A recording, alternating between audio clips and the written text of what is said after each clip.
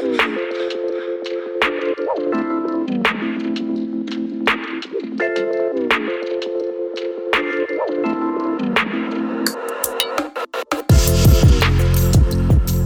when I decided to start doing these podcasts, and I made a list of the people that I wanted to talk to and I guess interview, but I don't really see it as an interview.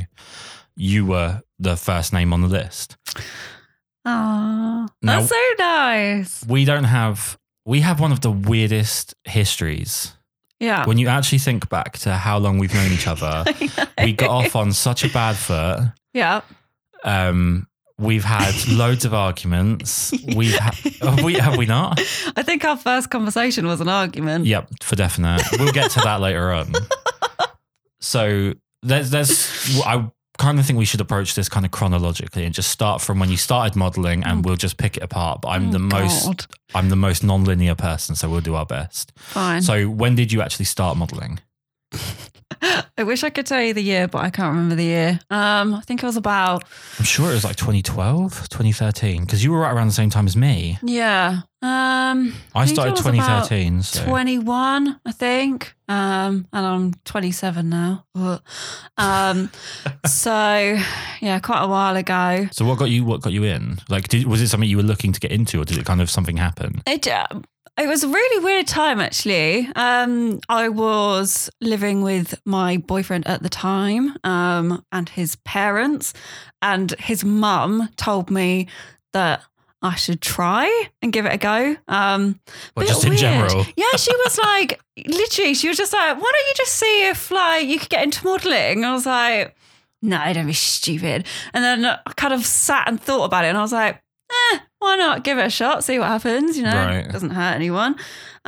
So I did. I managed to get kind of a few test shoots and stuff. And yeah, it was fun, and I started to really enjoy it, and then I guess it kind of just momentumed from there. Well, you went nuts quick, because I remember seeing the first few images of you go up online, like when you were first starting. I was just starting. Yeah. And it seemed like you really hit the ground running. So do you remember your first shoot? Yeah. Was it good? No. It was, I guess it's just kind of like your basic shoot. It was on a white backdrop, like pretty boring lighting. Right. You bring a load of outfits with you. I brought my best friend with me as well, because I was a bit scared, didn't know what the hell was going on. All the photos are terrible. I look nervous as hell. I don't know what the hell I'm doing. But I mean, it had its kind of, I guess what's the word, like value, because it meant that people could actually see some kind of professional shots, like head shots, body shots, blah, blah, blah. And then you kind of pick up additional work through that, because you can start being a bit more creative and do stuff that's not just on a white backdrop, I suppose. But black background, a grey background. It was literally just a white one. I didn't even get different colours. You got to expand. Didn't get any colours. Just got one. And I think it was like 3 outfits. And when you came away from the first shoot, though, did you feel like that was something you wanted to do? Was the end of that shoot, were you like, actually, that was a lot of fun? Oh my God, yeah. I was like, it was such an adrenaline rush. And I was like, oh my God, this is amazing. And I think at the time I really liked the photos, and I thought they were really good. That's always the way, right? And I was like, wow, maybe this is something I could do. So yeah, that's exactly what I did. I set up a purple port, I put those pictures up, and looked at kind of other people in the area and saw what they were doing, and if there was anyone else I could do a shoot with and that kind of stuff. Because I think my next shoot was around Reading town centre, the glamorous lifestyle of jealous. But then obviously that takes you from out of studio to like outside, so gives you kind of a different perspective. But well, I guess as well in terms of like nerve, because in a studio it's like a clinical setting. Yeah, but when exactly. you're like first time modelling outside of a studio when there's other people about, is that terrifying? Yeah, and I was still taking people with me because I was so nervous. I think I took my boyfriend at the time with me on that one because I was like, I don't know what I'm doing.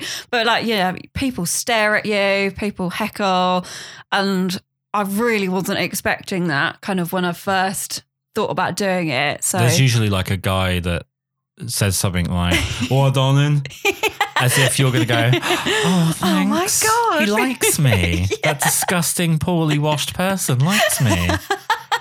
yeah, that happened a lot. And yeah, it was still really scary.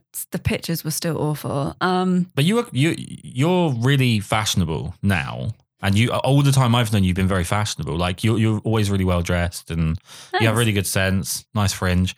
Thanks. Wish it was blonde, but that's fine. We'll get to that later. But were you kind of fashion focused before you were into modeling? Did you have like an idea of the kind of styles that you wanted to go after? No, to be completely honest, like literally not a clue. I went in blind, basically, like not a clue what was going to happen, not a clue what I wanted to do, and I just kind of rolled with what happened. I was quite lucky as well because I had a friend who lived in the same village as me. I think she really helped with kind of that snowball thing that you were talking about. So for example, like one day it snowed, and we went out and shot in the snow in the woods. And I think that was one of kind of the most popular pictures I did at the beginning. I think I can even remember the picture. Yeah. And I think that really helped because I didn't really have to do much as such from like a modelling perspective. Right. But you could still get kind of like a really nice picture. And I think that helped kind of take it from that, kind of the more static kind of studio images, the awkward stuff outdoors, and then you kind of move it along a bit to something a bit more kind of, I guess, conceptual, if you want to call it that, a bit more stylized. I love that you've used that word. So actually, let's go on a tangent. So you did a lot of stuff that was like fine art, conceptual. Yeah. After a couple of years, I'm talking. Yeah. You seem to have found a niche there. Yeah. Was that something that you, like, enjoyed doing, but did it feel like that elevated your sort of status a little bit? I think it helped. But that's kind of, as you said, it took me a while to get there because I kind of worked out what I wanted to do more at that point. I guess I know you were saying about fashion earlier. I think it's more like a creative thing, quite a creative person. And I think that's kind of where that came out a little bit more. So it was more stuff that I do off my own back rather than, people being like, "Oh, I'll pay you to do this," kind of thing. It was more like, I want to do this. I want to do it with this photographer and this kind of style. Like, and, I just chuck some ideas out and see what people think. Right. Sometimes it was like, and I'm pretty sure I did it to you and you were like, no. And then some people were like, yeah, let's do it. Let's go for it. And we do it. So I think it helped. I think it helps kind of make you a bit different to other people, which I think, I hate that it's status, but I guess kind of I was a bit more popular because I did something a bit different to everyone else. Yeah. Well, at the end of the day, it's not so much like how a lot of people sort of, the metric for success now is just like likes and follows and loads of bollocks. It's really not actually relevant to life. But you have to be popular for people to see you, for you to then move on to bigger jobs. So I don't think it was a bad thing that you had a higher status. I mean, I remember when I approached you, I was terrified of you. I honestly was absolutely terrified of you. To be honest with you, I would say, and this is really going to offend a few people, but I think you were the first real model that I approached. Oh, I know I've just annoyed a couple of people. But I do. I genuinely think you were I think while we're here, let's just talk about our first interaction with each other. God. So I'm going to tell my side of it, and then you can absolutely correct me if I'm wrong, but I'm right. So as I remember it, I approached to work with you, and I think we'd set like a potential idea, no date, but a potential idea, and whatever the situation was between us, how it was going to work out. And then I had a habit at the time of posting stuff in the forum on the site that we were using and asking questions that I probably shouldn't have asked or making statements I shouldn't have made. Half the time it was to amuse myself. And the other half of the time it was, I didn't realize that tact was needed with this industry as much as what it is. And I actually remember exactly what I think was the thing that caused our first argument. Now, I'll explain my side of this very carefully. I made a post asking, basically, why is it that if you're really ugly and you want to be a model, you just have to go and get a load of tattoos and call yourself an alt model? That was my post. Are we so far in agreement? I actually couldn't remember it, but now this is coming back to me. Yeah. So that was my post. And I remember, I think it was like within a few hours, I had a message off of you that was like saying I was talking about you. Yeah. And I wasn't. And I shit myself. I legitimately thought that you were talking about me. No, not at all. I was... No, not even remotely. But I shit myself thinking, oh no, I've fucked up this shoot. We were supposed to shoot together and I've ruined it. But I wasn't talking at all in any way about you because you have, I think, like 3 tattoos, I think. 4. Close. Oh, I was close considering it's been a few years. Yeah. But it would be kind of weird for me to approach to want to work with you and then shitpost you on a forum. But then there are people out there. Exactly. So fair enough. No, I was referring more to the people that have less going on. And then they get loads of tattoos and they kind of, the tattoos fill in all the blanks of having any personality or any looks. They're like stickers, basically. You know what I mean? Yeah. I think some people use tattoos like stickers, and that's all I was asking was why is it that like the threshold of raw talent necessary to be a model goes down if they have tattoos? That's kind of the point I was making, but I was making it in an incredibly bad way. So that put off our shoot for a few months, I think. Yeah. While we argued back and forth. Yeah. Which was, do you know what I have to say? One of my favorite things about you is you're one of the only people I would say is a really worthy adversary for a good online argument. We've had some good online arguments and you are really good at it. I mean... High praise. Thanks. I mean, yeah, I guess if I've got an opinion, I'm quite forward with it. So I'll have an argument to your face as well. It's fine. Oh yeah, we've done that. We've done that too. It doesn't have to be over the computer. And okay, so there's probably going to be, so we haven't seen each other for, I think 2.5, maybe 3 years. Must be about 3. About 3 years, which is crazy because I don't feel like I've even been doing this for 3 years. So anyway, but what's going to keep happening as we talk about stuff, I think we're just going to remember different stuff that we've actually done. Oh my God. As we've known each other. And, and you said about throwing like conceptual ideas out and seeing what happens. Well, we did that. I don't know if you remember this, but you came down the coast when I was living down Littlehampton. Yeah. And the plan was like a mermaid type thing. Yeah. And if I remember rightly, you had dresses that were supposed to come and they didn't arrive. Yeah. So we went out and I bought like a £200, whatever it was, like £150, £200 evening gown for us to go down the beach with. Yep.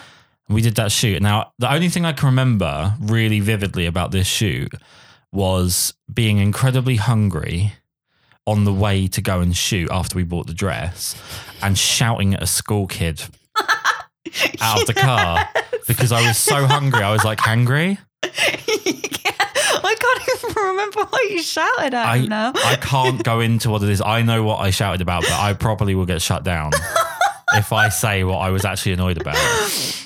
I know. I remember please you doing don't try that. and remember because then you'll say it out loud and I'll get in trouble. But I remember sitting in the back of the car. You were sat in the front. I'm almost positive you were sat in the front. I was in the back. I remember you being very hangry. And Jamila had to drive us to Greg's so that I would eat something so that I would calm down because I was so pissy and moany. Yeah. And then we did the shoot and it was fine. It was obviously I was nowhere near my forte and I was a bit crap, but we did the shoot and I didn't kill anyone. So that was a bonus. I think I got heckled quite a lot on that one as well. Yeah. We were on the Littlehampton coastline, weren't we? Yeah, we were like West Beach and yeah. A lot of people shouting at us. I was really out of my depth on that. I was really out of my depth. Like I had no right to be doing that photo shoot at all. That was literally my fault though. See, this is what I mean. I just chuck ideas at people and if they go, yeah, I'll be like, great, let's do it. and then I have to go out and buy an expensive dress. It's a nightmare. Yeah. Oh my God, I remember that because you were like, don't ruin it. Don't get anything on it. I've got to return it. Like, I actually sold it on. Did you? Yeah. Yeah, because I think you got in an argument at the shop because you were like, I want to return this. I'm literally just using it for a shoot. And they were like, I think afterwards, we went to return it and they weren't having it. And I wasn't having that they weren't having it. And in the end, they didn't have it. So they won. Yeah. But I sold the dress on for pretty good money. So talk to your stalker. No. So in those early stages, the first couple of years, how long did you actually model for total? I think it was 3 years. Is that all? Yeah. Christ. Okay, so in that first year, so that would be the early part, and then you got the middle part, and then you got the end part. In the first year, who were the people that you worked with that you felt like really? No, you can't remember anyone. Do you remember modeling? I do remember modeling. I can't remember specific names though. I think you were quite early on though. Yeah, but I didn't elevate you at all. Like I think you did. I don't think so. I think you did. I just do. Yeah, but you did people floating around in the field stuff at that point. So. But I think that was good. Some really strong headshots and stuff. This is the most insincere eye contact I've ever had in my life. Oh my God, no, it's not. But you worked with like Jake Hicks. Was that? It must have been in your first year because that was really early on. You were blonde. I was blonde. Must have been, yeah. I mean, I don't know if it was the first year, but it was still quite early. It was the on. early stages. We'll call the blonde era your early stages, the best era. Yeah. And that was a fun shoot. And it definitely had some value. Bit of a crazy setup because you'd think from the shoot it was very lavish and like in a big studio. It was literally like in his living room in his little flat in Reading. Right. A lot of stuff with you happening in Reading. You were in Reading at the time, I was in right? Reading at the time, right. Yeah. And that's pretty much who I shot with, just like local people. So obviously Jake was local. And now he's famous. And now he's quite famous. We're in my flat. And I'm next to a puppy just talking bollocks. So yeah, you know. And you work with Jeff Toniemi? Yeah. A fair bit, I think, if I remember rightly. Yeah, he ended up being my next door neighbour for a while. That's right. Yeah. You creeper. So, I mean, I didn't do it on purpose. I didn't even realise. And then I went to his house and I was like, you literally live next door. And he was like, oh, yeah. But it was really good, you know. Yeah. Good. He shot in his living room as well, right? He just shot in his house. Yeah. Yeah, I remember going around. So the podcast has taken like 5 years for me to find out what I want it to be. And the first thing I ever did, I had this idea of making, I thought it was going to be like a documentary. I was very naive. And I would basically interview different photographers and models and stuff about what the industry's actually like and good points and bad points. Yeah. And he was like the first person that actually let me in the door and let me have a chat with him. Yeah. And he let me come around and watch him do a shoot. And it was amazing what he got done in such a tight space. Oh my God, yeah. He's great. Not that he had a small flat or house, I can't remember what it was, but it was a big room, but it's just for photography's sake, it's a small space. It's always a small space. Yeah. I've always liked his work. Very kind of like old school Vogue-ish, I guess. Yeah, he's very inspired by that kind of stuff. And yeah, he's great. He's a really great photographer, a great person to work with. And he's kind of like a really nice mix. So he'll give some form of direction on a specific shot that he's looking for. But most of the time he'll just kind of let you get on with it. Yeah. And he'll want something kind of very naturally to happen because then you get a more authentic shot that way. Right. Which was really cool. So we shot loads of stuff when we were both around, basically in free. And sometimes it would be like, oh, it's a sunny day, do you want to do a shoot? And we'd be like, when you're next door to each other, that's really helpful. Yeah. Yeah. So he was great. I did work with him quite early on, but he was very new then as well. Especially kind of to the online scene. I don't think anyone even really knew who he was. It doesn't help that I think even to this day, his website still says under construction. He drives me mad. I love his work, right? But you can't even go on his website to look at it because you just go on and it's like coming soon. And I'm pretty sure it said coming soon since I was 27. Yeah, I think he utilizes social media more. I think he's got quite good relationships with agencies as well. So Yeah, he's here in Finland, right? Because his wife is Finnish. I don't think. I think so. I can't remember. I don't want to get the wrong nationality because someone will be sending me hate mail, but I'm pretty sure she's Finnish. I think that's where the whole Tonyemi thing came from. But he's definitely got connections out there. They go out there quite a lot. Yeah.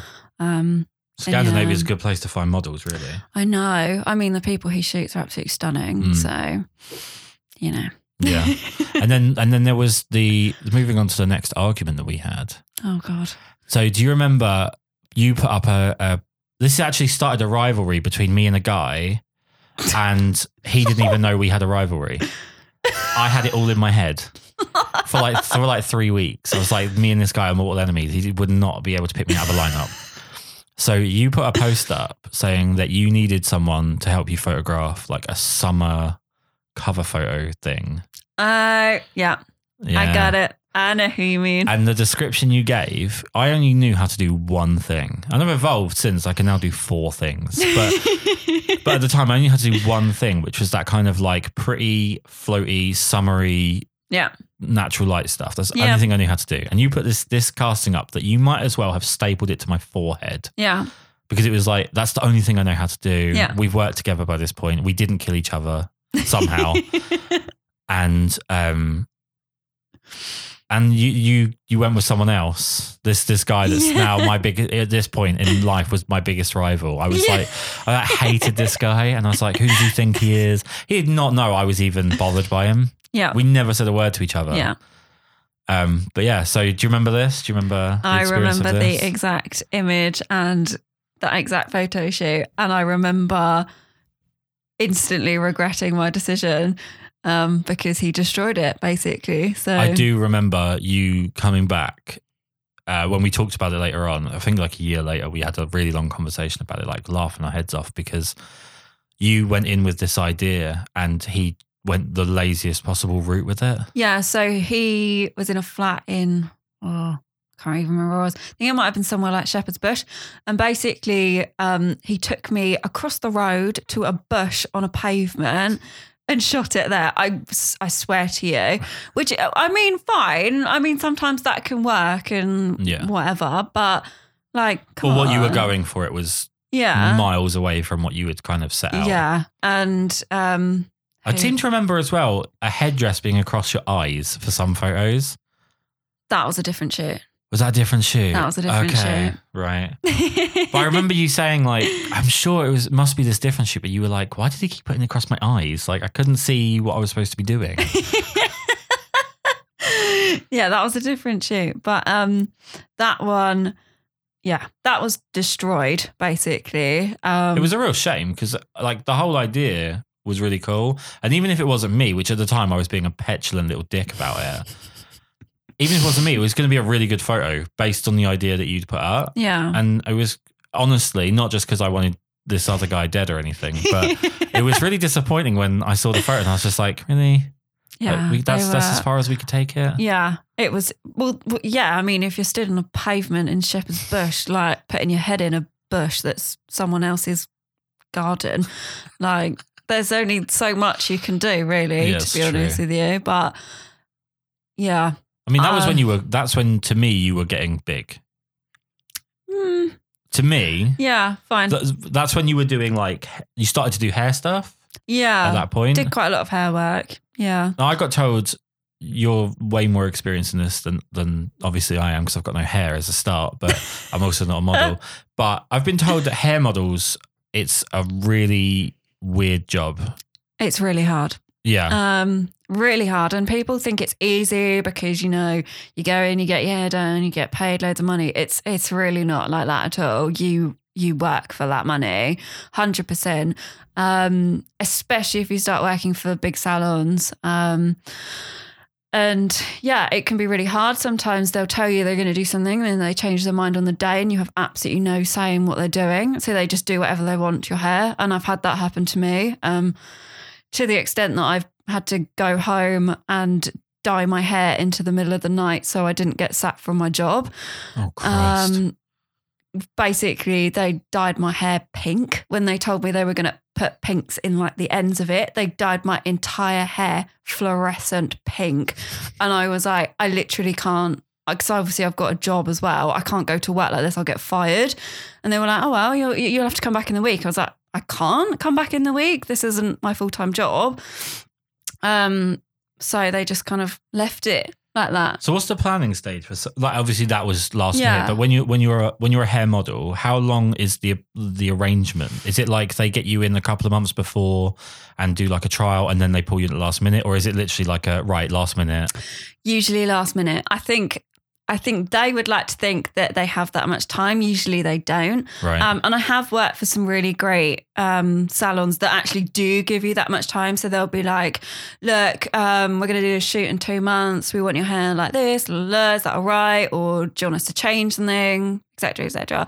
And yeah, there's some really great people out there. But usually it's last minute. You go in about 2 days before the shoot. Or the show, depending on what you're doing. Yeah.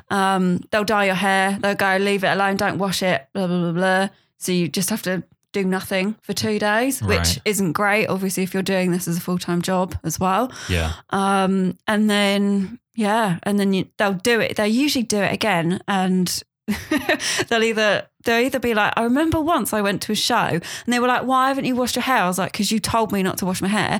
So they took me up to someone's hotel room, washed my hair over a bath, and then were like, oh, we need to do your hair again. I was like, why didn't you just tell me to wash my hair? Yeah, I could have washed my own hair. But yeah, it is like that. It's crazy. So they literally will. But usually, you know, they'll give you an inkling of what they want to do with it. So, for example, if they're like, oh, we want your hair to be, I don't know, bright copper. That was the main one I used to get, is we want to do it bright copper, really bold, talk about how we did it, blah, blah, blah. And you're like, yeah, that's fine. And they'll be like, oh, can we cut a bit off? Blah, blah, blah. And I'm like, yeah, whatever. You hear the clippers start. I know. But I've been in those situations though, where literally they're like, oh, actually we need to cut like 4 inches off your hair. And I'm like, no effing way, you're not doing that. Right. But going in, is there like a contract set up where they have like any right to do anything like that? No. So it just comes down to discretion. Yeah. So it's kind of very ad hoc. I mean, I don't know. There are people that do this full time and maybe they have kind of better contracts in place. But from my experience, it's ad hoc. It's like, we desperately need a model usually. Can you do it? We're going to do this. Is that all right? And you go, yeah, no. And then sometimes they change their mind on the day, and then you let them do whatever. But you've worked with some bigger names. I mean, I'm sure you worked with Emmanuel Esteban. Yeah, he was working for Anne Vec at the time. See, that's not small. No, and Anne was okay. She might have been the person that dyed my hair pink. But but no, she's fab. And I worked with her about 3 or 4 times.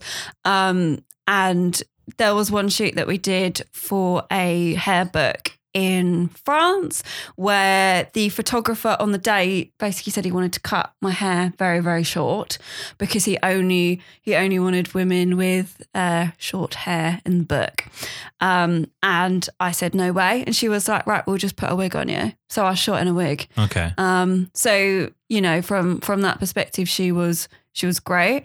But I think it just depends on the shoot and kind of the vision of what they do, because sometimes they change their minds and stuff. But at that point, he was assisting, so he was styling hair. Because he's really cool. Every time he posts something, I'm just staggered at how it's even done. Yeah, he's much bigger now than when I worked with him. But at that point he was assisting. Well, you were his jumping point, basically. You can just say that. You were his claim. Of course. But the shows are really different, right? The like catwalk shows. Shows are hard, yeah. So I have a question, because I got told a story about a hair show where a model who's not normally a hair model did a catwalk hair show, whatever it's called. Yeah. And apparently there are very strict rules in place, at least there were at this one, about you basically walk down, everyone looks at your hair, you walk back. Yeah. And she decided that to stand out, she would be incredibly flamboyant and pull loads of poses. Ooh. And yeah. Oh. And it didn't go down particularly well, No. and caused quite a large argument apparently afterwards. Is that the case? Is it quite strict? And again, I think it depends what you're doing. Kind of the colour trophy stuff. So like the competition, you literally have to stand there. There's no, I guess, modelling as such to do you do like a with mannequin? it. Yeah, 100%. There's literally, when you go through to like regionals, there is a section where you stand there for half an hour and you stand still and you don't move. And it's actually quite dangerous. When I was there, someone fainted because you're under really bright lights as well. Yeah. So you just stand there. It's a form of torture, right?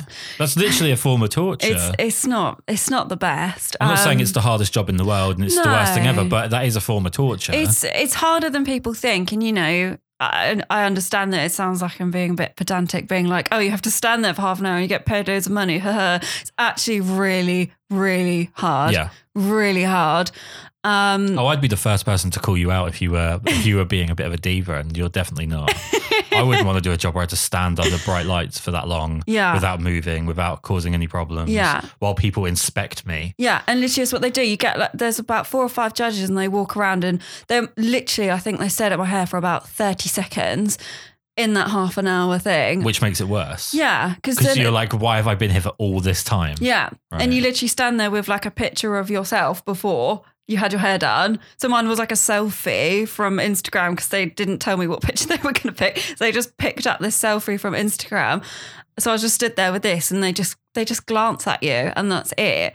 And that's really tough. But yeah, like the catwalk side of things is either very choreographed, so you'll have to do something very particular, or they don't really want anything. Right. It's just you walk, you show the hair, you go. That's it. Right. But when you say it's awards, who is winning the award? Is it the hairdresser or is it a company? Yeah. So the most popular one is run by L'Oreal, which is Colour Trophy. Right. And salons from all across the country will enter to compete, basically. So it goes through a couple of rounds. So I think the first round is where they do a photo shoot. So they shoot a model, they do kind of like a before and after. It's usually quite editorial and that kind of stuff. So if you get shortlisted. The people judging, sorry to interrupt, because I'm actually really interested in this because I've never been in a position to ask these questions. So the people judging, they only see the photos or do they don't witness the shoot? No. So it's really interpretable by retouching? Yeah. Okay. So that's why I guess it moves later on to live stuff. Yeah. See, I almost feel like I'm quite smart for figuring that out by myself. So then if you get through, then it's usually a short list per region and then there's a regional contest.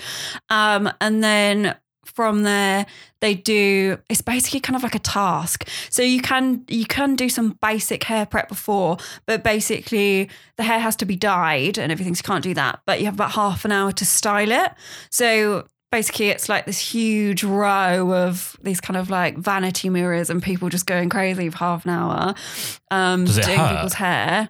I mean, I don't have hair, so I can't even remember what it's like to have hair, but does it hurt having people pulling your hair around? I mean, most hairdressers are really gentle because obviously they're trained to not tug on I just people's thought because they're in hair. a rush, it would be a bit terrifying.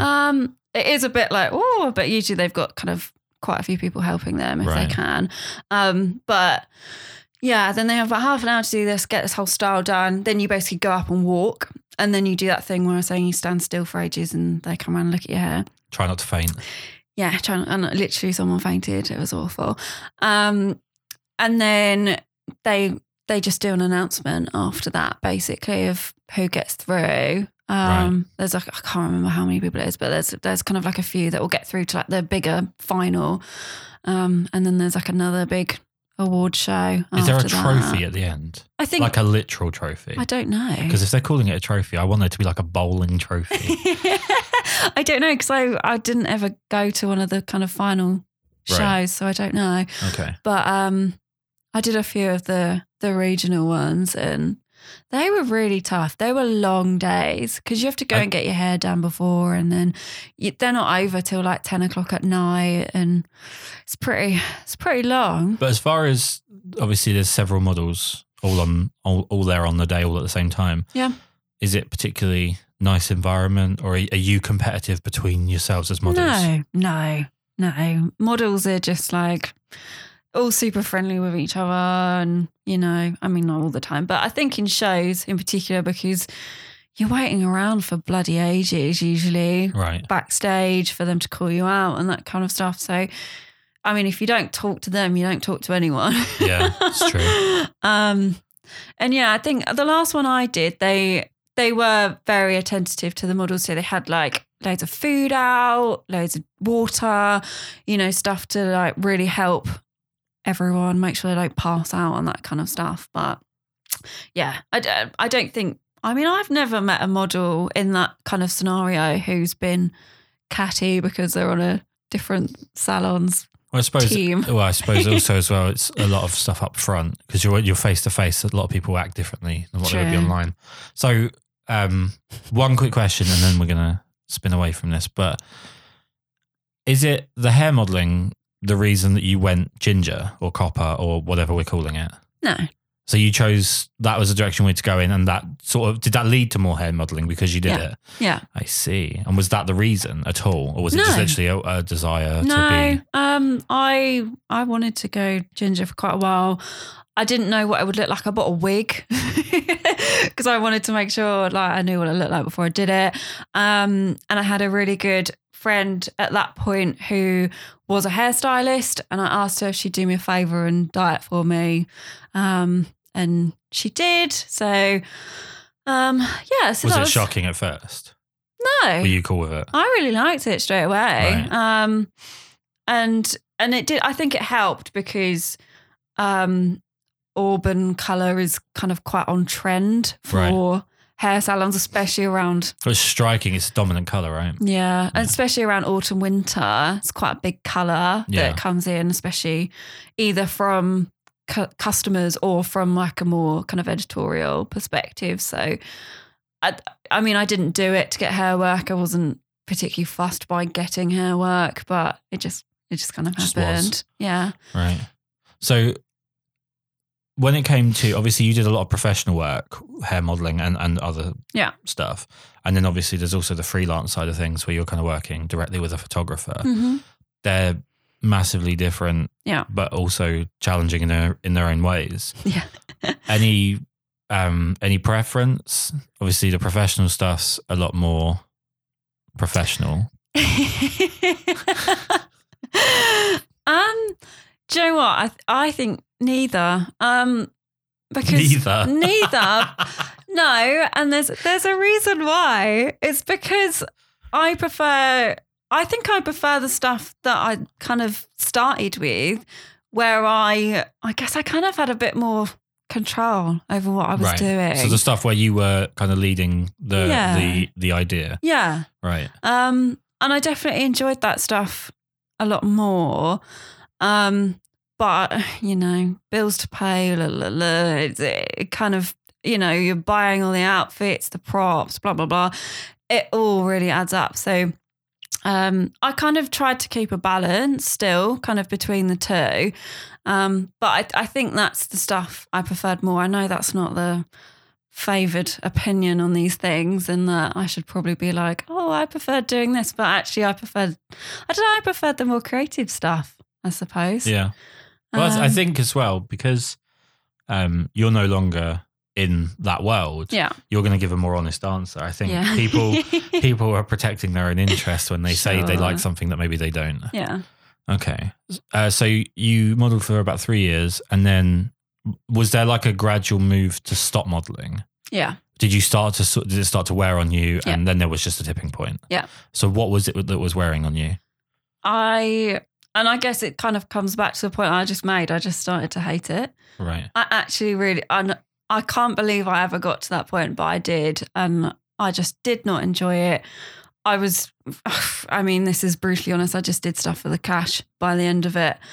I was just not happy. And I hate to say it, but the industry was becoming slightly more sleazy by the time I left. And I'm not really about that. I remember once there was a photographer who said to me, and I'll never forget it, he said, are you going to do topless because you haven't actually got your tits out yet? And I was like, sorry. Jesus Christ. So that was, it was stuff like that. It grates on you eventually. Like sometimes you can laugh it off and, some people do just joke around and that's fine because that's how some people deal with being awkward and stuff. But that guy was literally like, oh, you're only doing implied, but you told me you do topless. I'm only paying you for topless and that kind of stuff. Like, and I was like, I'm sorry. Like, well, I say quite a lot with weddings. It's obviously a completely different side of it. But I meet a lot of photographers at weddings because there's guys that bring along cameras and they either are just starting out as a hobby. They're usually like 40 years old and they're just starting out. They got a bit of money from like a bonus or whatever. They buy a camera. They're looking for something to do. And there is a lot of people that buy a camera as a social crutch. Yeah. And that's the worst possible thing, to want the camera to be your lead-in socially. Yeah. But then you've got to interact with a subject. Because the camera's like if me and you were doing a photo shoot, and the only thing I can present to you as any interest on my part is a camera. Once you're aware I own a camera, there's no conversation. Yeah. And then it gets weird. Yeah. And I think the more it gets weird, the more people will wildly say stuff that, I'm not saying this guy wasn't a complete dick and sounds like a right fun guy, all things considered. Yeah. But I think that it almost makes people go, I've had some weird things said to me at weddings. Yeah. Where I've had like weirdly aggressive things said to me. And then they're like, oh, I didn't mean to sound aggressive. I think that it's almost like you get that awkward stammer and the camera's the lead in, but they don't realize that once you've got the lead in, you then have to interact. Yeah. So when you were doing one-on-one stuff or like freelance stuff working with a photographer, what's it like in the build up to doing that stuff when you're turning up and you've never met this guy before? Don't start with talking about me, but because we met in the woods, let's not start with that. Oh, yeah, we did. It was Richmond Park, actually. It was Richmond Park. Lovely sunny evening. Aww. I still have like a handful of the raw files. That was so much fun. It was actually all right. I was terrified because we'd had these huge rows in the build up, and then we meet, and me and you were just fine. Yeah. And I was like, oh, she didn't like go for me. There was no stabbing. You turn up at Richmond Park, and I was like, do I die here? This is where she kills me. But it was all right. But when you're in the build up, and you've had the pre-communications with someone that wants to shoot with you, and you're maybe looking at it that they're not the most experienced or accomplished, and they're still building their skill set. Is it quite nerve-wracking coming in? I think it's quite hard to give a blanket answer because some people are actually super nice, super friendly. We'll chat to you about everything, anything, don't care. It's usually about a particular online website and how they don't agree with other people and all that kind of stuff. But, some people are like that. Some people don't say a word and it's like, okay, what do I do?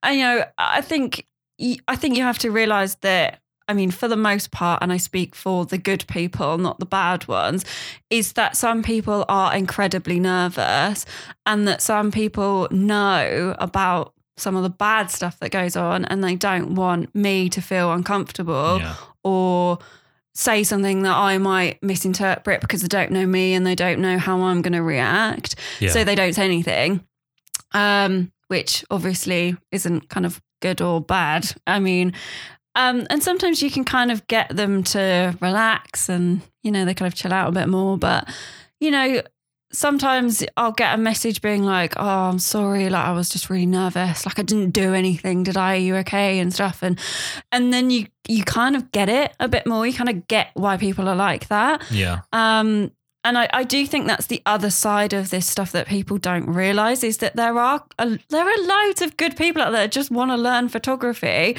and, they don't know what to do. They don't know how to talk to people. They don't know how to, this might be like the only other person they talk to apart from their wife or something. And they don't know what to do. Well, as well, you've got the age gaps. Generally speaking, if you talk in real generalities, you're talking 30 to 50-year-old blokes, Yeah. maybe older, Yeah. maybe younger, but generally speaking. And then the women are sub 25 in a lot of cases. And sub 25 women and guys over 30 will have almost no cultural path crossing. No. They're not doing the same things. They don't watch the same shows. They don't listen to the same music. Again, it's just generalities. Yeah. And there's another whole side to things which crippled me for a while, really genuinely crippled me. And I've become militant about this since I've kind of had a bit of an awakening to what it's like. There is obviously how's the best way to put this? With the way sort of social culture is going, as a guy, quite often you start off as the bad guy. Yeah. Especially, I guess, with a camera as well. I always make a joke at weddings about the fact that I have a beard and a camera. The only thing I'm missing is like a hollowed out ice cream van, and I'm like the biggest threat on earth. But there is like a preconception that you're bad because you're a guy. I mean, generally speaking, nowadays it's not the most fun it's ever been to be a bloke. And people come in with a lot of misconceptions and a lot of pre-designed ideas of why you're doing what you're doing, why you're into what you're into. And that's a real shame because I think that also cripples people that, like you say, are only coming into it because they want to learn photography or they just looking for something to do. And that's a real shame. I think that's underestimated as well. I went through a phase of being really defensive about it. And that's worse because when you're defensive about it, you're the one focusing on it, which means you bring it up more. And then it's almost like a double-edged thing that you're kind of, if you're it's hard to describe, but if you're the one that's like, if everyone's just stood in the room and you go, well, I didn't fart and there's no smell, everyone's like, okay, so this guy just farted. Do you know what I mean? Yeah. That's kind of what it felt like. It felt like I had to sort of explain myself before I did anything. Yeah. And that was horrible. That was really horrible. I had some really terrible experiences. But in that period, I went through this weird phase of a lot of stuff going wrong in my life in general. And then something really bizarre happened. So I was booked in to do a couple of shoots. And they were models I'd not worked with before. It was just literally me learning what I was into and whatever. And so I'm away in Finland and I got really ill while I was in Finland. I was out there for a week, absolutely freezing, minus sort of 40, minus 30 in that ballpark. My eye popped. So that was what I had all these problems with my eye. I think even when I think you remember all of that. And about 2 or 3 days in, and I couldn't come back until the following Saturday. My wife let me know that my auntie had died. Oh no. And we were very close and I was really struggling sort of on a sort of self-esteem level and then with the problems physically, and I'm trying to photograph a wedding which I was dangerously underqualified to be doing in the middle of the Arctic Circle. And I flew back and I just cancelled. I just blanket cancelled everything I could cancel for the next 5 or 6 weeks. Yeah. Basically with the idea of I didn't know whether or not I was going to make it out of this 5 or 6 weeks with everything that was going on. And the website that you are sort of alluding to, one of them started a thread on the forum on there, which is just one of the most toxic places on earth, saying that I had fabricated my auntie dying and being ill so that I could get out shooting with them and that I was basically an arsehole. Jeez. And then because of the way the dynamic works, again, because you have the designed idea that because you're the photographer, you're the bad one in the situation, or you're the guy, you're the bad one in the situation.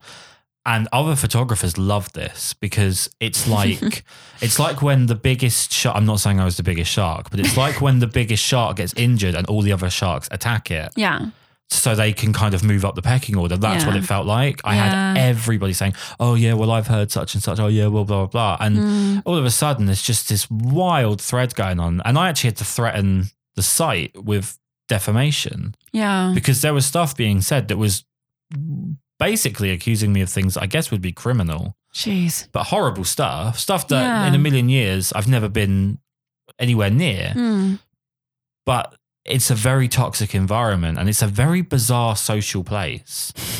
And that's why I think I clamped onto you after we got past the initial arguments, because I think you saw it the same as I did, that like socially it's a bizarre place. And I think we almost got together online. It felt like every maybe once a month, once every other month, and just go through, right, here's what's happened. Here's this person. Can you believe they've done this? Blah, blah, blah. And you just try and unpack all of that nonsense and the noise and try and make heads or tails of it. Yeah. And that was probably one of my best memories with you, is just trying to work out what the hell was going on most of the time. I mean, it made me avoid quite a lot of people as well. Like if someone was being, I don't know, like rude or inappropriate about someone else or saying something that felt like it was crossing the line, I would have literally no interest in working with that person ever. Yeah. Because I'm just not interested in getting in the drama. I hardly ever worked with anyone who was in all that noise. It's toxic. It's horrible. People don't think about what they say because it's the internet. They don't realise that there's consequences to what they're saying. And that's just the modern age, right? That's people see everyone else as an account. They don't see him as a person and what's going on behind. No. And I've actually just remembered something else. It was really funny. Very specific to you. And I'm really hoping you don't remember this and I'm going to remind you. So you were being booked by a photographer to come down to Littlehampton where I was living at the time. Yeah. And he had this concept to shoot you where you would go out at night, I think it was on the beach, and there would be fire. Oh my God, yeah, I remember this. Yeah, I literally just remembered it. And I think he sent you over the idea and you immediately like screenshot it and sent it to me and was just like, what is going on? You can't do this. What? Help me get out of this. I definitely didn't do it. That's the main thing. I got out of it. It was like a wall of fire. It was a wall of fire, but it wasn't real fire. He was going to Photoshop it in afterwards. Because you go to the beach to do that. Yeah. Water and fire together. Oh God, this is how pathetic I am. I didn't even see the artistic merit of all of this. God, I just remember your panic on Facebook. Geez, you messaging me just like, what is this idea? What is happening? Help me get out of this. Yeah. God, there's so many things. All right, so here's a good one. I'll try and remind you of something else. So do you remember, I actually posted this conversation. Me and you had a private conversation. I posted it online for everyone to see. Do you remember what I'm talking about? Yeah, I think so, yeah. So I messaged you and I said, I'll try and do this. You don't laugh, all right? I'm going to try and do this as accurately as the way that I typed what I said. Go. So I said, Charlotte, I feel like I really need to talk to you about something. And then you were like, okay, what? And I was like, I've been dealing with a lot of feelings and it's been really hard lately. Trying to keep everything in order. I feel a certain way and I feel like I can't act on it. And we really need to have this conversation. And you were like, oh God. I was like, what the fuck? Yeah, I remember. You were terrified. And I dragged it out for absolutely ages. Yeah, I know. And then the punchline of all of this was that I said that I had just had a really nice stew and it was delicious. Yeah. But you thought I was obviously like either coming on to you or coming out of the closet. Basically, it was the way that I'd worded this whole thing out. Like, what? And I just remember that amount of swearing that came my way afterwards. Yeah, because I remember I was sitting there and I was just like this. I was like, what's he gonna say? And then he said, I was like, oh, you bastard, you got me. And then I shared it publicly and you saw it more. Yeah. Yeah. That was honestly one of the funniest things I remember. That's probably one of my best memories of photography, which is really saying something. Not the photographs. Not the photographs, no. All right, so let's work towards the end of modelling. Was there like a final shoot where you were like, that's it, I'm done, I can't do any more? It was my last show, actually. Hair show? Yeah. Okay. But did you know going in it was your last show? No, but afterwards I was like, I'm done. I didn't have anything. I don't think I had anything else kind of booked. And I was like, I'm just going to let this frazzle from here because I just don't want to do it anymore. So what happened at this show then? I mean, it was a good show. It was for a good salon, so it was quite good from that perspective. They did some crazy stuff with my hair. They did stuff on stage so I couldn't even see what it looked like. The best way to, I think, what did my boyfriend say? He said, I looked like the Jamaican flag when I came home. So I had like yellow, green, I had pink, and then obviously like my normal coloured hair. They just started putting coloured strips in my hair, didn't tell me they were going to do it. They did it on stage so I couldn't see. And then I got home and I was like, what the hell? So that wasn't great. And I think, what was the other thing? Oh yeah, I remember I gave them my sizes. So this is a big thing that used to always happen to me. So I've got bigger hips than most kind of normal models, shall we say. And I always, when they asked for measurements, I was always upfront about that and stuff. Obviously was not passed on to the stylist because the stylist had no clothes for me that fitted. Right. So they like squeezed me into this tartan skirt, and I still remember it because it was horrible. And it didn't cover my ass. So walking around at a hair show with this thing that just did not cover me was pretty horrible. And I just remember coming home and being like, why the fuck am I doing this? I don't need to do this. I don't want to do it anymore. And I think that was it. But yeah, they weren't particularly nice to me for that skirt incident. They kind of made me feel like the fat girl who didn't declare her sizing properly. Right. And I was Because like, you're tiny. Like, you are tiny. mm. You are. You're very petite. Yeah. I mean, I'm not in the fashion world. I'm not. But in terms, I know what you mean by your hips. Like you do have like you. I don't know if you say you got big hips, but I guess comparatively with your frame. Yeah. But you are a very small framed person. Yeah. And you know what's always weird? So you are one of two models that I've worked with more than a couple of times that this has happened with. I've seen it so much, it's ridiculous. And it's one of my biggest, one of the things I get most pissy about, I'd probably say, like where you know when you see something online that annoys you, yeah, and you walk away and that's it. This is the thing that will never happen with. I see it online and I cannot help myself. I have to step in. Now, currently, I'm the heaviest I've ever been. So I'm now about 15 stone. And I don't know how big I was when we first met, but I was a damn sight smaller. It's fine. You can laugh. It's not a problem. I don't really remember that. So you're just so mad with rage you couldn't see me. Exactly. But I'm now like the biggest I've ever been. So this isn't about sort of defending your own territory here. I'm laying the groundwork for something. Bear with me. I'm slow. So I'm not skinny. I used to be skinny when I was sort of up to about 23, and I got married at 24 and it all went to hell. That's what happens with marriage. But there is a really bizarre part of modern equality, feminism, whatever. I'm not going to get really socio-political, but there is a really weird part that's very specific, that it's okay to absolutely trash slimmer people. Yeah. Like horrendous, horrible comments. Mm-hmm. And that's socially acceptable because equality. Yeah. And I remember there was one particular photo of you that I'd posted, and it was either Instagram or probably Facebook. And there was just endless comments. I remember you had that weird guy. There was a weird guy that used to always comment on your stuff, really aggressive stuff. I'm not going to say his name. I can actually remember part of his name, weirdly. Who, nothing to do with me, to do with you, who you would post stuff and he would write the most offensive, horrible, bullying, harassing stuff underneath it.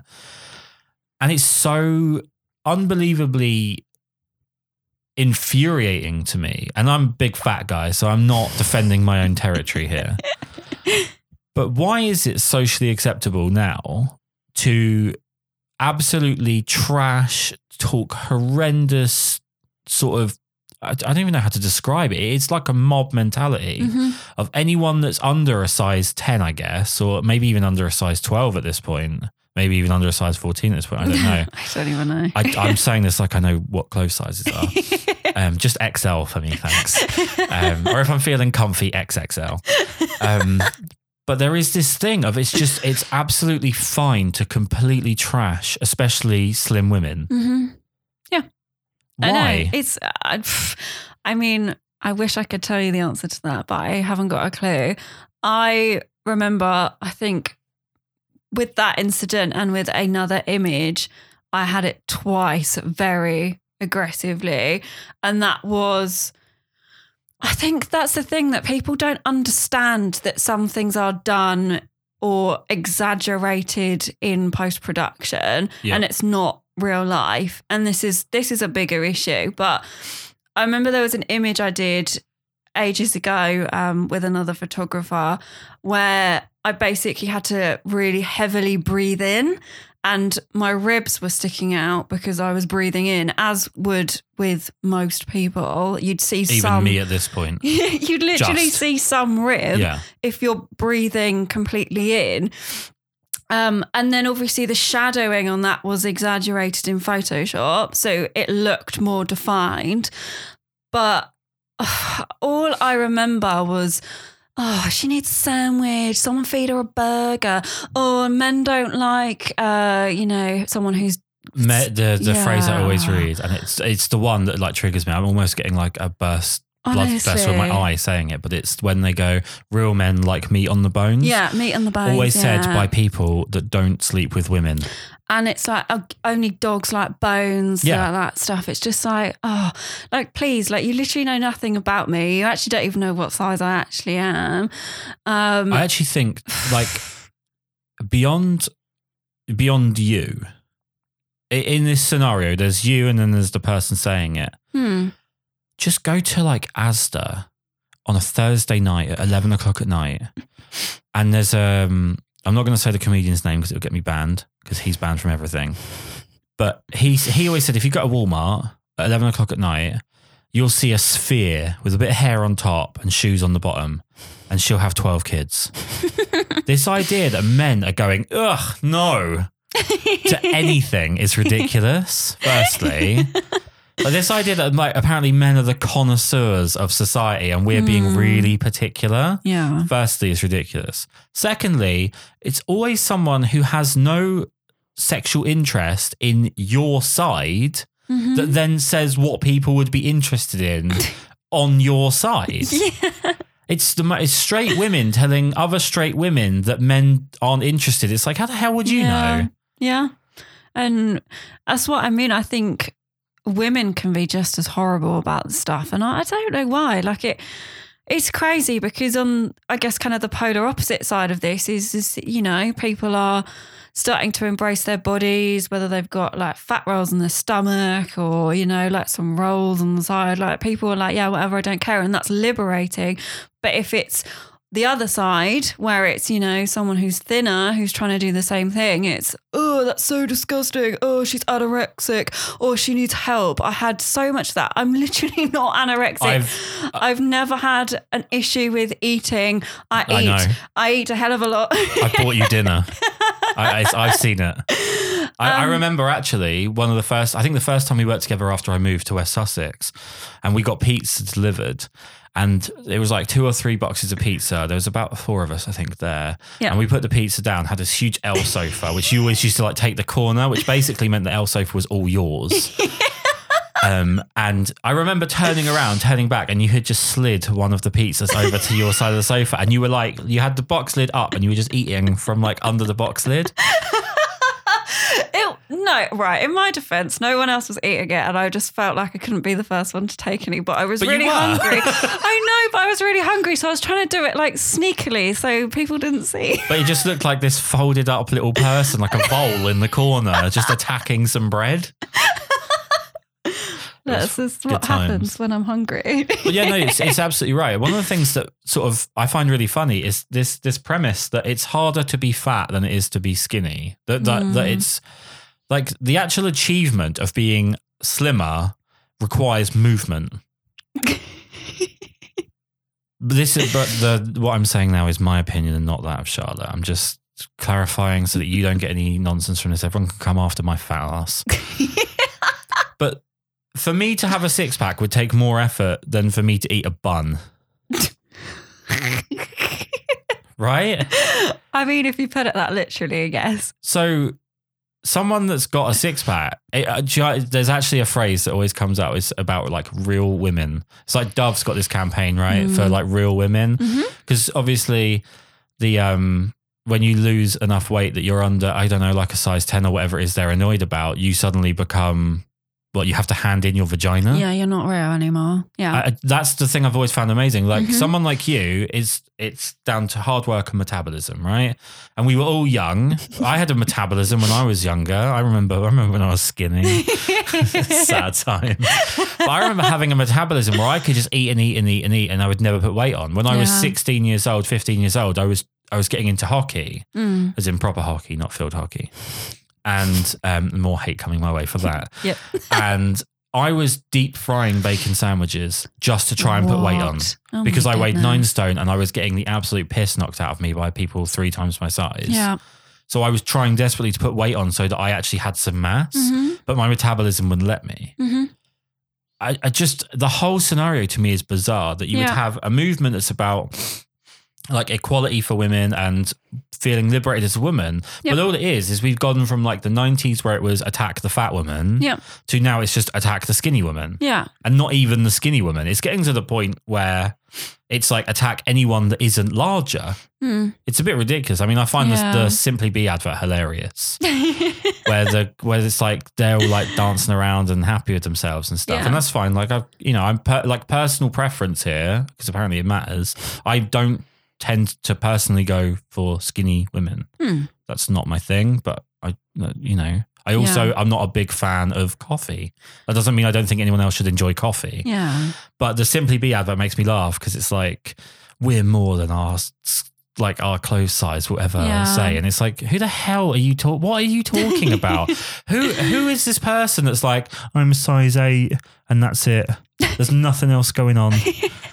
Like, what are you talking about? Yeah. And I think that's the issue is that I think it's great because obviously, like a few years ago, larger women would get that kind of abuse and they shouldn't. That's not fair. No, not at all. And I think it's great that, society is embracing plus size women and actual plus size women, not people that are slightly curvy and they're saying they're plus size. Like, I think that's all great, but yeah, it is kind of coming at the price of let's attack the thin person because it's the modern thing generally in terms of sort of the way society's going that for there to be a winner, someone has to be a loser. Yeah. When it doesn't have to be that way. No. You can say, here is a bigger person, we won't abuse them without going, so instead, let's go get the skinnies. Do you know what I mean? It's almost like, one of the weird things about it is it's almost like the existence of anyone that's smaller is the problem. Like you're just existing. Yeah. It's not like I've never seen you like go and punch a fatty or anything like that. No, I'm not going around punching people. No. Well played. You really sidestepped that nicely. People of size in my spare time. No, but you're not, you haven't said anything to me about my size. You've definitely looked like you've thought about it, but no. I'm joking. But you don't go around actively seeking out people to make them feel bad. So it just seems weird that for them to feel good about themselves, they need you to feel bad. Yeah. That's the part that I can't quite balance. No. It's like somehow I should feel better because someone else feels worse. That's the only way I can feel better. Or I should feel worse so someone else can feel better. That's ridiculous. Everyone can feel a lot better. I will say, as a side note, I think that this whole idea that everyone needs to have really high self-esteem is utter nonsense. Because I think it's like respect, you have to earn it. If you're not going to try, you don't really, deserve a lot of respect or self-esteem.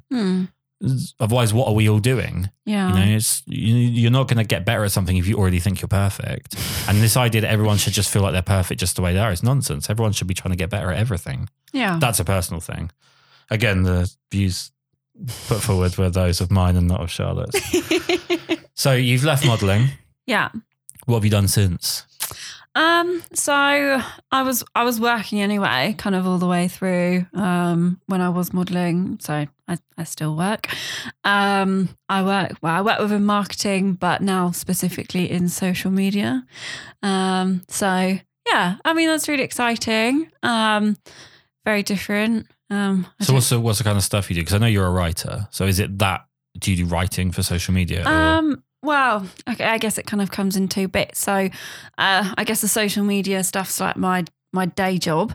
And then I'll occasionally kind of write freelance stuff for people, kind of dependent on what they want. So like foodie places might want some kind of post writing for them, so I'll write some stuff for them. Or I do quite a lot with fashion brands, usually quite small ones, but quite a while ago I used to write for some bigger names that I won't drop in here in case they get angry at me.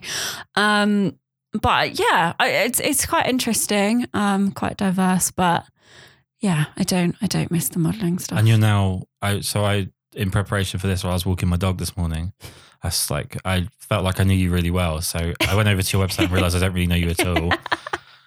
So you're now a food photography sort of thing going on. I mean, I don't like to say that, but I don't like to brag. No, I really don't, because I'm not going to start being like, oh yes, I'm a food photographer. Everyone can pay me £500 a night for half a day's work. No, I do it because social requires photography. So it's basically a part of my job. But you enjoy it. Yeah. I mean, it's not like I'm not claiming to be the best photographer in the world or anything like that. Or it's what you said before we started the podcast. No, it's not. But yeah, I mean, I quite enjoy it. Again, it's quite creative. So as I said, I guess I hate people that say this, like, oh, I'm such a creative person. Look at all these directions I've gone in, but I kind of sound a bit like that, don't I? No, a little bit, no. Well, I always knew you were into writing, even when we first met. You talked about it then, so it wasn't like it was. You do see sometimes.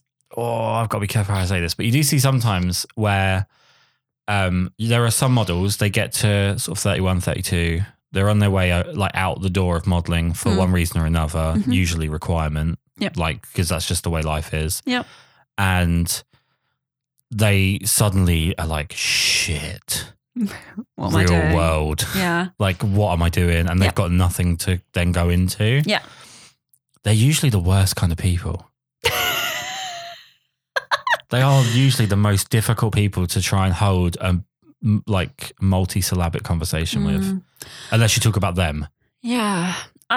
It's difficult. And I mean, I'm trying to be careful of how I word this, but from a very personal thing, I think that's a really stupid thing to do. Yeah. Because no one can think that you will be a model for the rest of your life, because no one that I'm talking about at this point is a supermodel or famous or anything like that. So your time will run out, whether you decide that or whether people just stop booking you. There will be a point where you have to stop.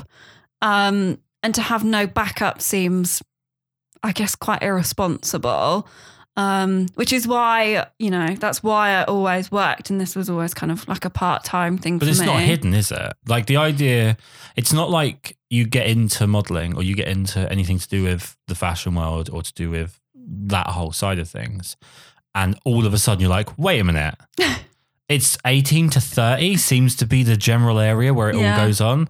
Yeah. Going in. Yeah. It's really obvious going in. If you have any peripheral vision at all, you can see very few people make it out from that point. Yeah. And I mean, even if you go for an agency, they won't sign you if you're over 21. So, Well, I remember the last bit of agency work I did, they weren't signing anyone that didn't have a certain number of followers.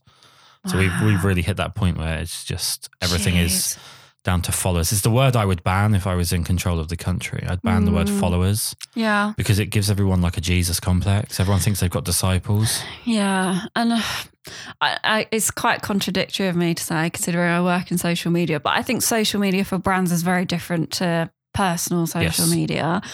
And I do think there's something very toxic about kind of personal social media accounts because one, it has self-esteem issues. So, if you haven't got 10,000 followers, you're like, what's wrong with me?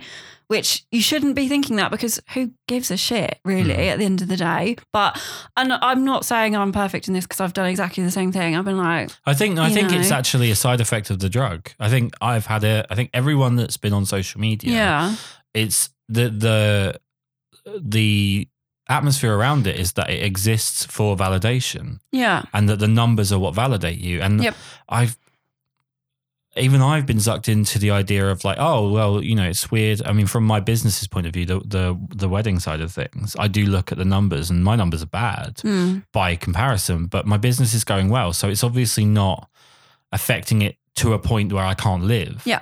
So I just don't let it affect me. But I've had full-on conversations in 2019 with people where they've talked me through their social media following, and they've talked me through how they can get this, and they have to post at a certain time of day. And it's like, but if you're like a restaurant that's looking to get more customers, and I can understand it. If you're like, I don't know, like me, where I'm a photography business and I'm looking to get more clients through the door and so on, and I can understand having a strategy. Yeah. But when you're like, you have to have a strategy for posting pictures of your cat or pictures of your dinner, I think we're in like scary times where you're letting validation kind of run your existence. But then I think on the flip side of that some people will take, especially people who have different modeling names and stuff like that, they see that as their brand.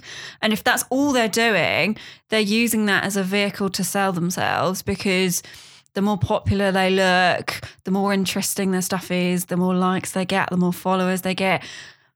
It's still perceived that makes you more desirable as a model, as someone to shoot with, because even someone who's very new might go, oh, well, this person's got 100,000 followers. If I work with them and they credit me, then I might get loads of traction to my Instagram. It's one of the places where I don't think men and women are equal. No. In that, when I have a conversation, there's a guy I know very well, very good friends. He's a very nice guy. But he talks about, oh, I'll go and work with this person because they have a large following. Yeah. And I've got to be honest with you, I think a lot less of a guy that talks like that. Because what are you doing? Like, if you take the average Instagram model's following and you break it down into subsections, like loose subsections, you've got bots, lurkers, people that hate them, perverts, supporters. Supporters is probably the third or fourth group, really. Yeah. It's not the biggest group. Mm-hmm. And the other side of it, and you'll know more about this than me, and I have a theory and I'm absolutely fine with being wrong, but I'm not. It's like when you ask me who's my favorite person to work with, you mean I need to just say that you're my favorite person to work with. Yeah. I'd say quickly, I'm going to say something very nice. I have absolutely missed the fact that you're not modeling anymore. You're one of the people I absolutely loved working with, and it has been horrible. And we haven't spoken much either since, which has been horrible. I actually didn't know if you'd even replied to me about doing this. I'm here. You are a bit of a nice queen. Look, I'm here, so I'm not that bad, am I? It's true. It's true. You had nothing else going on today. So here's my little weird theory idea, that there's a lot of parallels between social media like gratification and drugs. There's a lot of in the behavior of people that are on them. Mm-hmm. And one of the things that I don't think is true, I think is a myth, is that there is the money in it, that there is claimed to be the money in terms of if you're an Instagram model and you're doing posts for not big brands, I mean coming out of someone's garage kind of brands, you're not earning much money. No. So the idea that posting a couple of promo codes for 10% off a product no one's ever heard of in exchange for showing your ass or showing your cleavage or pretending that a product has changed your life because you got emailed 2 days ago about taking a picture about it, the money's not there. And I think that to try and keep up the appearance that the money's there, people get themselves in more and more trouble.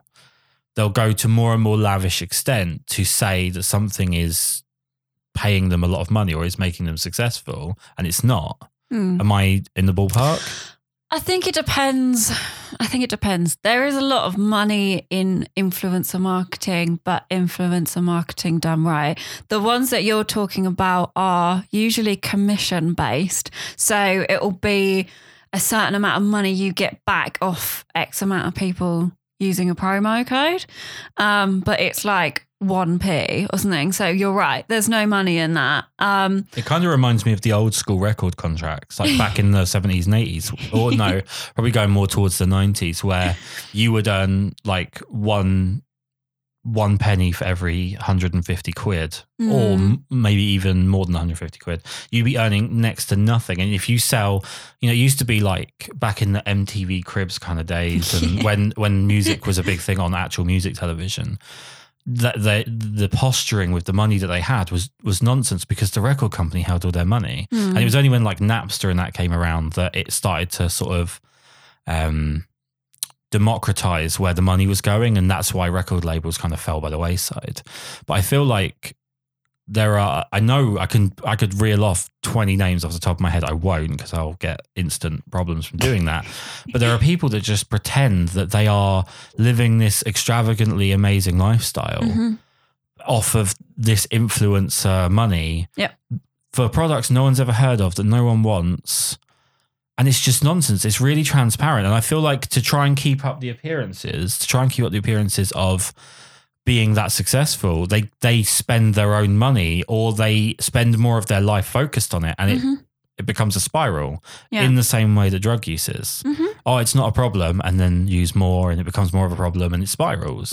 I really feel like there's a parallel there. Yeah. Is it not dangerous to be giving? I mean, there's now apparently like where there are girls coming out of school saying, "Oh, I want to grow up and be an Instagram model. I want to be an influencer." Yeah, which I don't believe is a real word. Influencer's not a real word. Influenza is the word I think they're thinking of.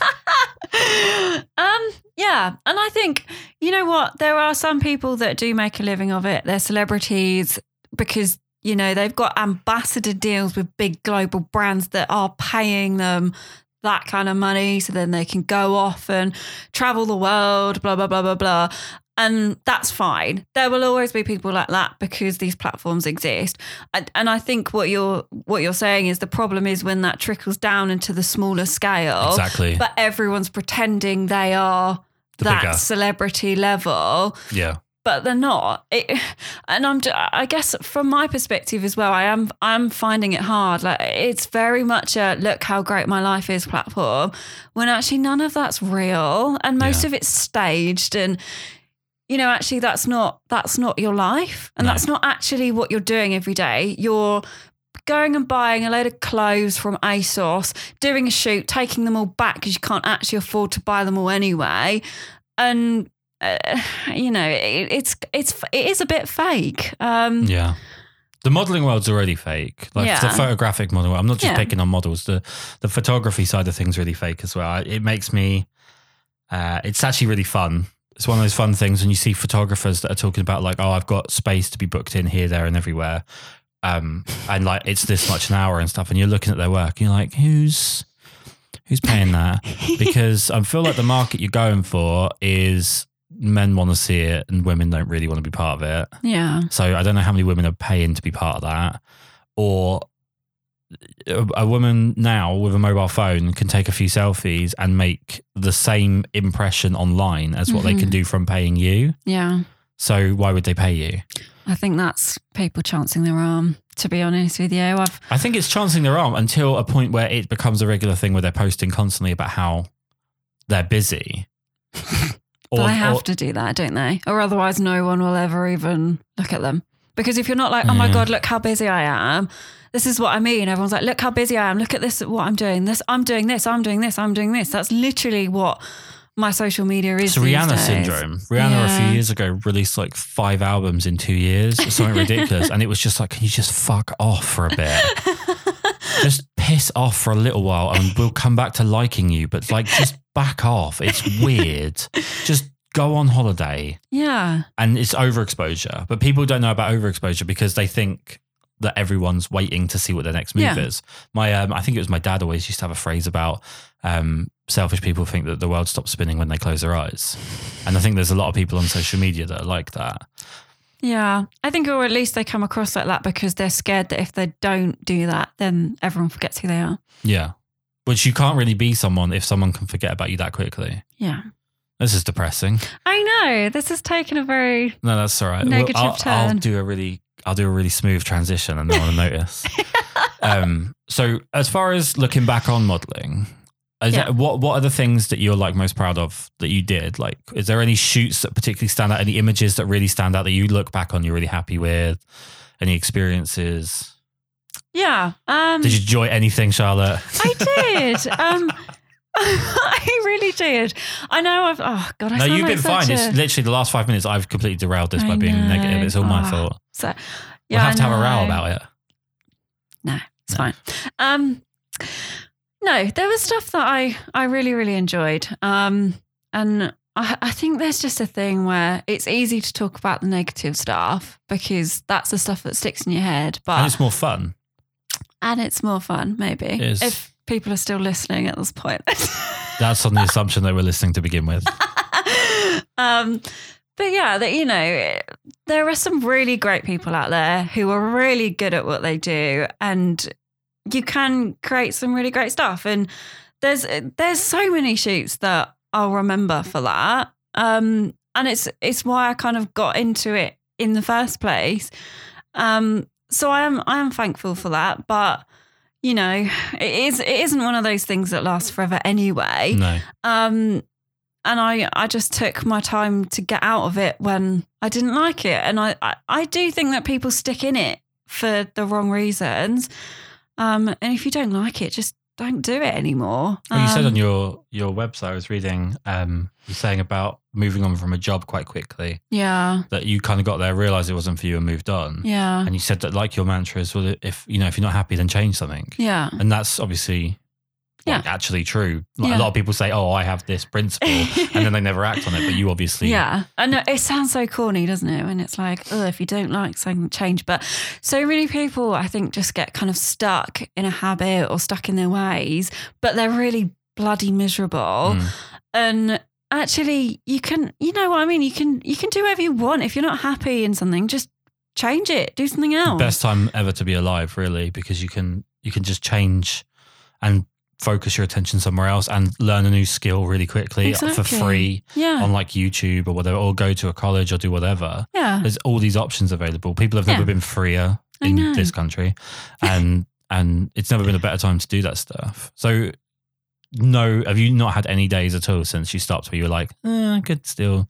I do miss it. And sometimes you kind of, something will pop up or like, I don't know, someone might like an old modelling image and they kind of crop back up sometimes. And I'm like, oh, that was a nice day. It'd be good to do something like that again. But I think that's usually all it is. And then I kind of remember like, actually, it's not just taking the image. It's all the prep. It's all the legwork.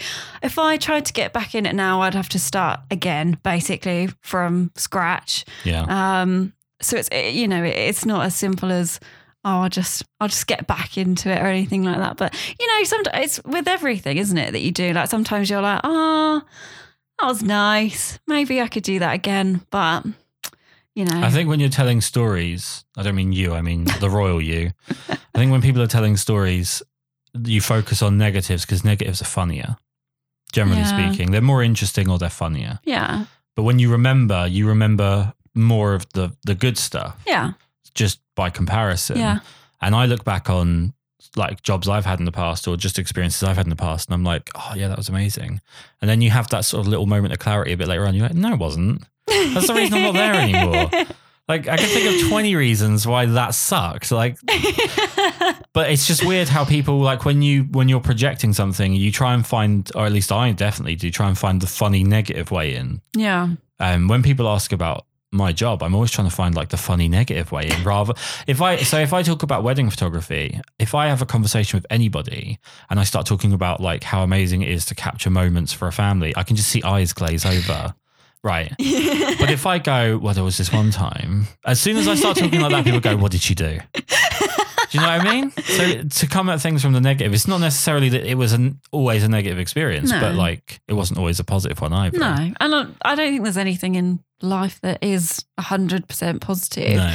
But I think it's more like if the love goes, then there's no point, is there really? Yes. Like you're just literally doing it for the sake of it, and then it's another reason we're so similar. So my deciding to be a photographer full time was I actually remember really clearly the whole evening what happened.